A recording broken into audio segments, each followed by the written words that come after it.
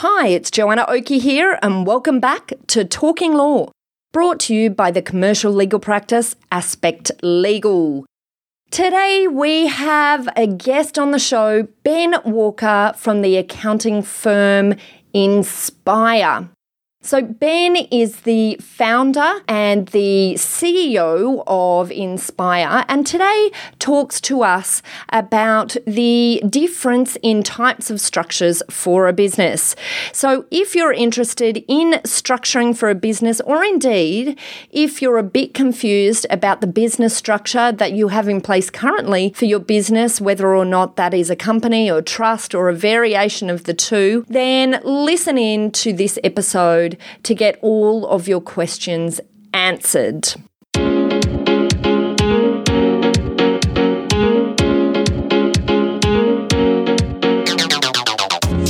You're listening to Talking Law, the podcast where business owners just like you discover how to avoid legal landmines and build value using smart legal tips. Join your host, Joanna Oakey, as she cuts through the legal jargon and gives you clear and simple, actionable legal strategies, which will get you optimal business results.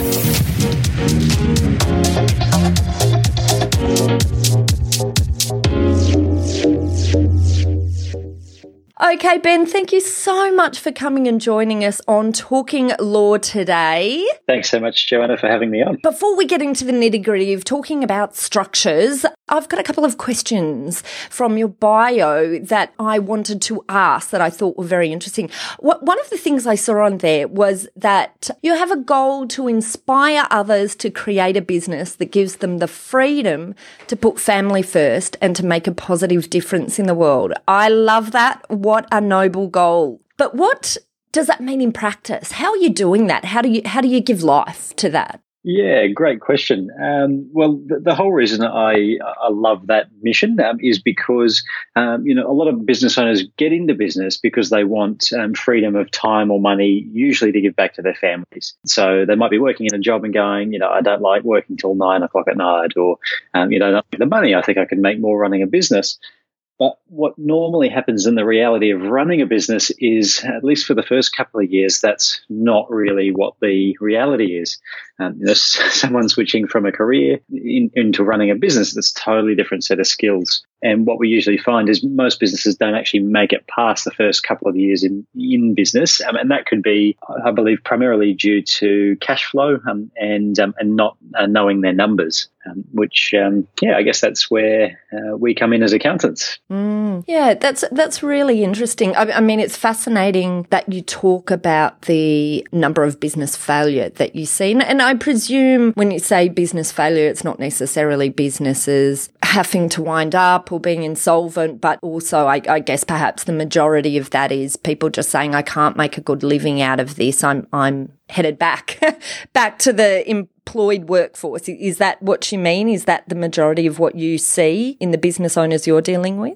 Yeah, a bit of both, actually. So some people are actually quite happy making sort of the same sort of money but running their business. But unfortunately, we do see them either go backwards or not really make a profit. And after a couple of years of that, the business owners really get sick of the time, effort, and blood, sweat, and tears that goes into starting and running a business. It's an interesting point. Now I'm going to kick myself because I haven't looked at these statistics for a while, and I like actual statistics. I'm sure you do too, being an accountant, Ben. But so we'll just have to talk about the approximates. But I recall a few years ago looking at some ABS statistics that talked about the number of small businesses, so the owners of small businesses, when compared to the number of hours that they were putting in, were actually earning less than the minimum wage in comparison to the numbers that they were putting, the hours that they were putting in. And I looked at those statistics and I just thought, I can't believe I can't believe what an issue this is for businesses and for business owners who are trapped in this cycle of having started businesses, putting in massive hours and, getting themselves in this situation though where they're not able to pull the value out of the business that they're putting in, that they might be better economically speaking if they were being employed by someone else. How do businesses get themselves out of that cycle? How do businesses make sure they're not going to be one of those numbers? And of course, here we're talking about small businesses, but many medium-sized businesses start off as a small business and have to find a way through this impasse to get themselves into a larger size. Yeah, absolutely, and even just to add to that, it's not just the business or that person that's struggling. It's usually their relationships, with their family or spouse, and that also really suffers as well. From the 40, 50, 60 hours a week they put into it. But how we kind of help out is actually my business partner Harvey and I have just written a book. It's called Cashed Up, and in there we actually outline 7 smart financial decisions to help small businesses pull more time, money, and happiness out. Now, one of those out of the 7 is actually cutting their tax. And for most of the clients, that's the first step we take them through, because unfortunately, in Australia, a lot of people pay way more tax than they need to. And we believe in everyone paying their fair share. We don't believe in not paying tax, because that usually means you're either probably doing tax evasion or you're not earning much money at all. But we believe in everyone paying their fair share. But what we see is that business owners often pay thousands, if not tens of thousands more than they need to. And why? Why is this? I mean, I've got some ideas. I'll throw in soon some examples that I have seen where this is absolutely the case. But maybe if you can tell us from your perspective, why does this happen? Well, basically, there's a number of different ways you can structure a business, that you can prepare a set of accounts from like a tax perspective. And there's things like small business concessions that the ATO and the government give us. But the problem is accountants aren't picking up on all of this stuff that they can do to help their clients the most. And, my personal belief is that's because accountants are usually focused on billing hours, and that's how they make money. So the more hours they bill, you'd be familiar with this in law, the bigger the bill to the client, which means, I get paid, or my manager's happy, or the partner's happy. Now, that focuses way too much on internal meaningless statistics and not the outcome to the client. There is a different way to do that. And what's important to us at Inspire is that our accounting fees must not be more than the tax we're saving a client. In fact, last financial year, on average, we saved our clients $18,000 in tax, and we cost them $6,000 a year.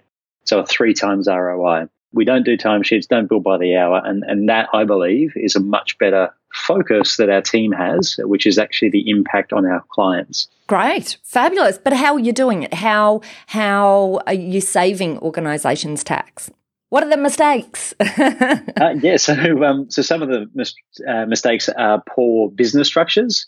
So I think we might touch on a bit of that in the podcast today. Yeah, absolutely. And the other things we see are small business tax concessions not being used. The accountants not asking the right questions to the clients, like, do you even use a home office, or, are there any other family members that we may be able to distribute some income to? They might not know or understand or want to use things like bucket companies, which I can touch on. But we actually have a list of 56 strategies that we use to save tax. And so for every client, before we do or finish their tax returns, we run those scenarios past each job. And again, our team and our firm is focused on the dollars of tax savings for our clients. Okay, well, look, let's get into structure then. You touched on it. That's what really we were thinking we might talk about and debate today. I say debate because sometimes an approach from a legal perspective might be a little bit different, sometimes to an accounting perspective as well. So I think structure is one of those things that many business owners don't completely understand. Quite often they end up in a structure and they don't know why they're in that kind of structure, and they don't understand what the alternatives are that are available for other structures. So let's talk about structure. What structures, from your perspective, from an accounting perspective, do we have as options, and what are the best? Yeah, no worries. Well, I guess there's 3 main categories of structures that we use to run businesses, and those 3 are sole trader, company, or trust. Now, when I'm talking about trust, some people know that as a family trust or a discretionary trust. Now, There's usually three differences. I guess, we should say there are different type of trusts. You can have unit trusts, which are effectively fixed trusts, but here today maybe we'll just sort of keep it to the family or discretionary trust just because that's, something that's perhaps more widely used than the unit and fixed trusts. Okay, sorry, take it away. Yeah, no, and we can even touch on that too. But yeah, the three differences I usually talk about is their tax rate, their ability to plan for tax, and then also asset protection. Now, sole traders aren't very favourable at all, and that's because as a sole trader, you can pay up to 47% tax. It's actually 55% if you've got a HECS debt. So that's the amount you can pay up to. Also, they give you very little ability to plan for tax and zero asset protection at all. So at Inspire, we actually don't recommend anyone trades as a sole trader. And we have a sort of brief conversation about that at the start if we are talking structures. And then that's the last we mention. Well, I'll pipe in with the legal approach here. We wholeheartedly agree with your approach there, Ben. we don't love sole trading entities as a structure or sole traders as an approach to structure, given that, the individual who's the sole trader effectively is exposed to the liabilities of the business. So, we see it as a highly exposed type of way to approach a business. So we're on the same page so far. I love it, Ben. This is awesome. Awesome. All right. Well, let's move on. So let's say we've decided that sole trader doesn't work for us from a business perspective. What are our options then as alternatives? Yeah, so that leaves us with the company or the trust. Now, on those same three comparisons, the tax rate of a company, if you're running a small business in that company, the tax rate is 27.5% currently if your turnover is up to $25 million. Now, if your turnover is more than $25 million, your tax rate is 30%. Now, the 30% tax rate also applies if that company is receiving investment income. So companies do pay tax, and they're the two tax rates. Now, if we jump over to the trust, I usually write that trusts actually don't pay tax and write a 0% there. And that doesn't mean that if we structure as a trust, then we get out of paying tax completely. That's not the case. But trusts give their profit to other family members or entities in the family group, and then those people or entities pay the tax for the trust. One of the issues is that when we're talking about the difference between companies and trusts in income distribution and tax rate and all of those sorts of things, is trusts can obviously be effective if you have someone to distribute, income to who is on a lower tax rate. But of course, many business owners that we deal with don't have anyone to distribute to that's on a lower tax rate. So therefore, in that case, what are the benefits of trusts? Yeah. Well, from an accounting perspective, I can certainly say, there is an asset protection possible for trusts that maybe isn't as applicable to companies, but where trust is the vehicle that's running the business, that isn't as relevant. But from an accounting perspective, what do you see as, the effective difference if there's no ability to distribute to someone on a lower tax rate? Because, of course, having a company, if you're the sole owner of a company, you don't have other partners available, there are other ways also to have family members involved. Family members could be employees and they could be paid a wage. There are ways to deal with distribution to family members for actual work that they're providing to the organisation, I guess.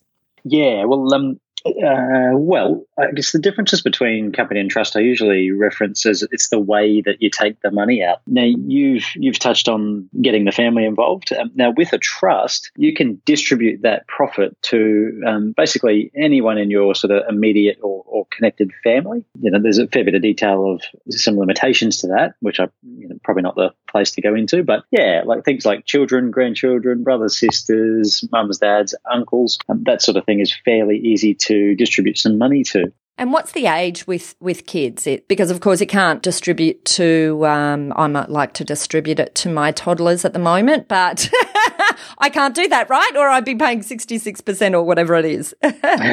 Well, you could, but their tax-free threshold is only $416, and then they start paying tax at 47%. So, we can only give them just under $5,000 each. And so having kids for tax purposes is usually not the best idea. I like that.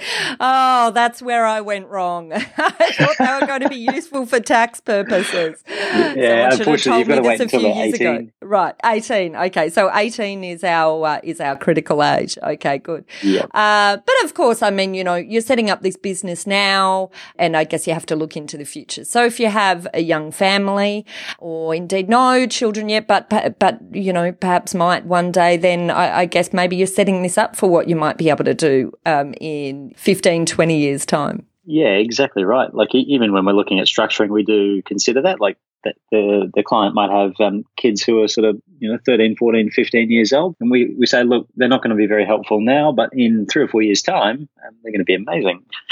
They'll be your best friend.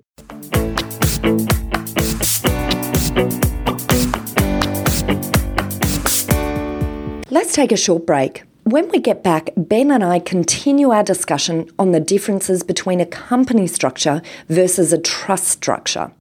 This time we draw a comparison of the tax issues from a business sale perspective, whether it's a sale of the business itself or a sale of the shares to the business. And that's next. You are listening to Joanna Oakey and Talking Law, brought to you by Aspect Legal.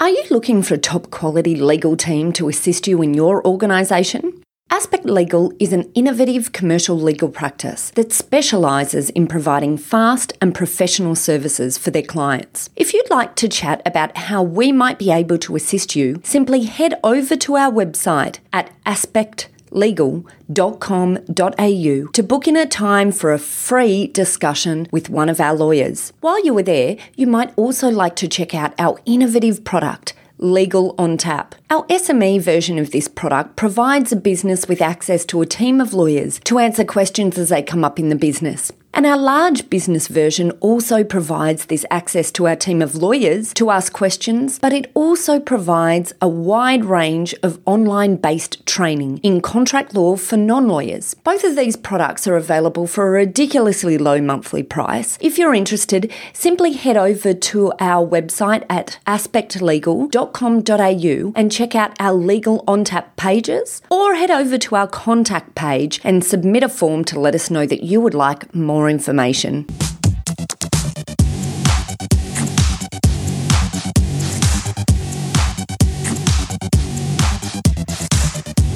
Welcome back.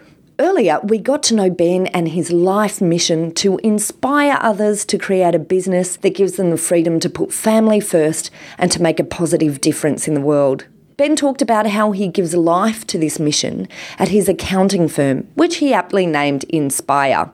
We then talked about the key reasons why most businesses fail and end up paying more tax than they need to. And indeed, having a poor business structure is considerably one of the main causes for this. So just before the break, Ben ran us through the key differences between the 3 main categories for business structures: sole trader, company, and trust. Now, let's jump back to our conversation with Ben and compare company structure versus a trust structure from a business sale perspective.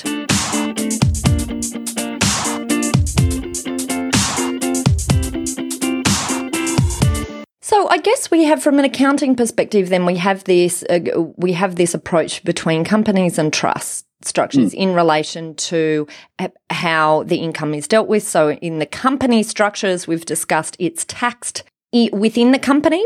For a trust, the income is distributed through the trust and to the individuals who the beneficiaries and taxed at that individual level in relation to the beneficiaries. Maybe I think one of the important elements here to talk about is, because at the moment we're talking about this from sort of an annual income perspective, there is also a relevance if business owners are building a business to sell into the future, right? Because we've got this capital gain. So let's talk about the differences of capital gain in a company versus through a trust structure that you might be using for a business.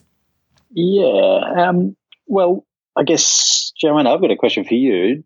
If a business is usually sold that's running in a company, are most sales the sale of the business or the sales of the shares in that company?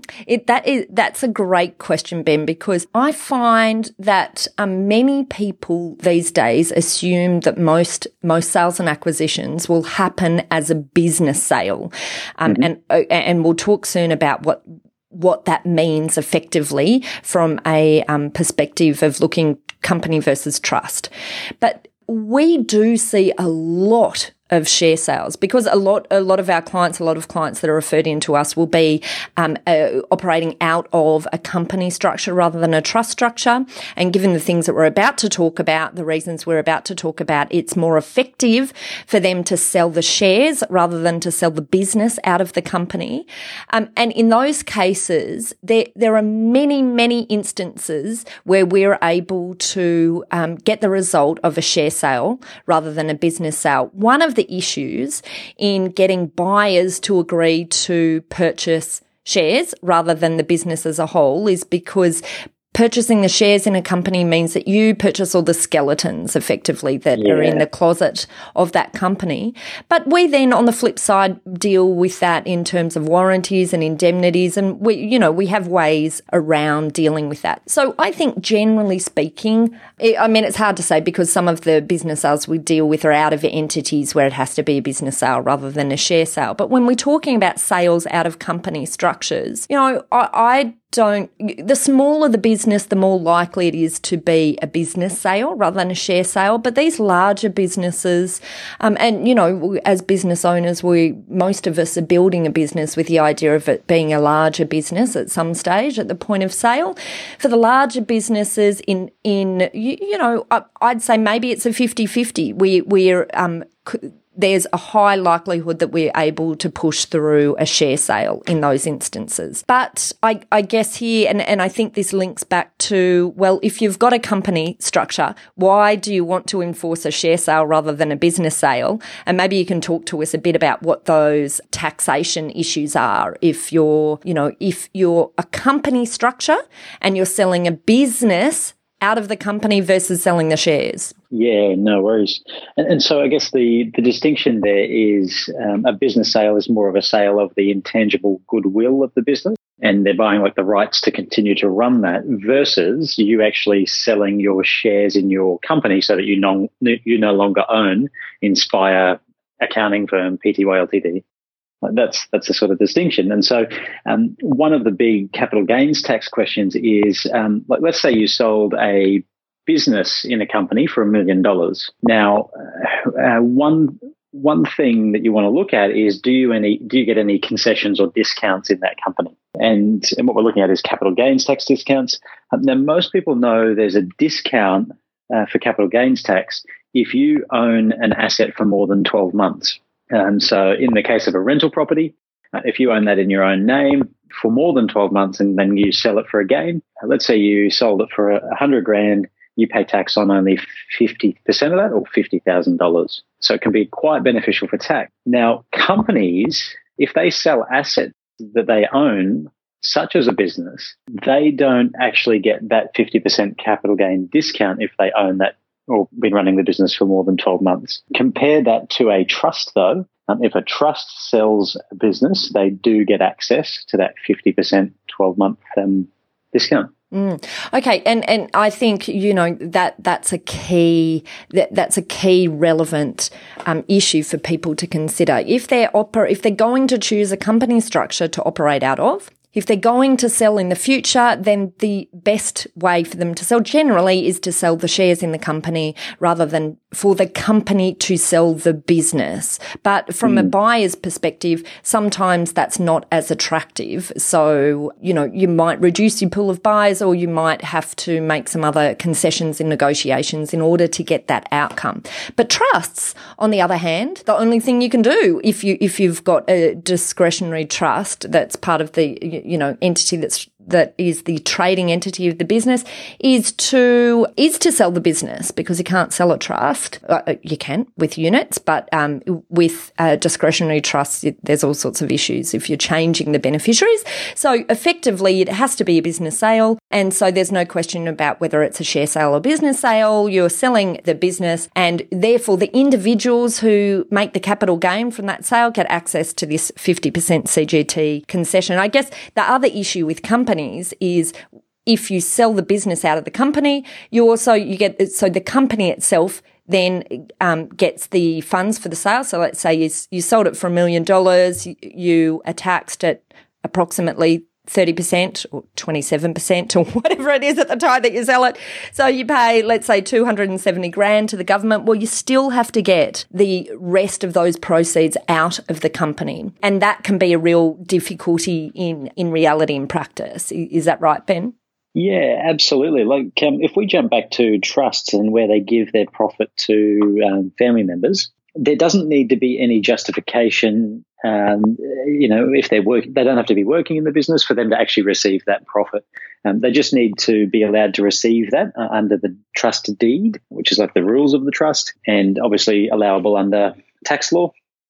Now, if we compare that to a company can only pay a salary to people who have actually earned it. And that's to stop what's happened in the past where, let's say, doctors who might be earning $500,000 in their name or in a company, they employ their spouses as bookkeepers for $120,000 salary. And so, to come back and call that tax evasion. So, so you can't exactly pay a salary from a company to other family members who haven't actually earned the money. And the other thing that's tricky about getting cash out of companies is that if you do it as a salary, like even to you as the business owner or your spouse, if they work in the business, then there is no choice. You have to pay superannuation on top of that salary, and that's at that 9.5%. Yeah. So I think then we can see the difference here from a sale perspective. If you want the greatest flexibility in terms of sale, maybe a trust structure is a really good structure to adopt when running a business. But if you have a company structure, then you can get the same results in terms of the tax outcomes, but you need to achieve that by a share sale. And with a share sale, of course, the beneficiaries of the capital gain are the people who are actually the shareholders of the company, right? So, if at that point you would prefer, for some of the funds to go to shareholders and some to go to non-shareholders, you've got an issue because the funds have to go to whoever the shareholders are. And of course, this is sometimes why people will have a company structure, but will have their discretionary trust holding the shares within the company. Well, that's it for this episode with Ben Walker of Inspire. Join us again next week for the second half of our interview with Ben. In part 2, Ben and I talk about the practical reality of running these different structures and how complex business structures can cause business sale and purchase transactions to fall over completely. We also discuss the concept of superannuation and multi-layer structuring. To get notified when we release part 2, please subscribe to the Talking Law podcast on your iPhones or on Stitcher for Android to get updates straight to your mobile phones. Now, thanks a lot for listening in. This has been Joanna Oakey and Talking Law, a podcast brought to you by our commercial legal practice, Aspect Legal. See you next time. Thanks for listening to Talking Law. Tune in next time for more smart legal tips and tricks to keep you clear of those legal landmines. If you want to get a download of today's show notes, head over to talkinglaw.com.au. Information in this podcast is general in nature, not legal advice. If you want advice for your business, visit talkinglaw.com.au.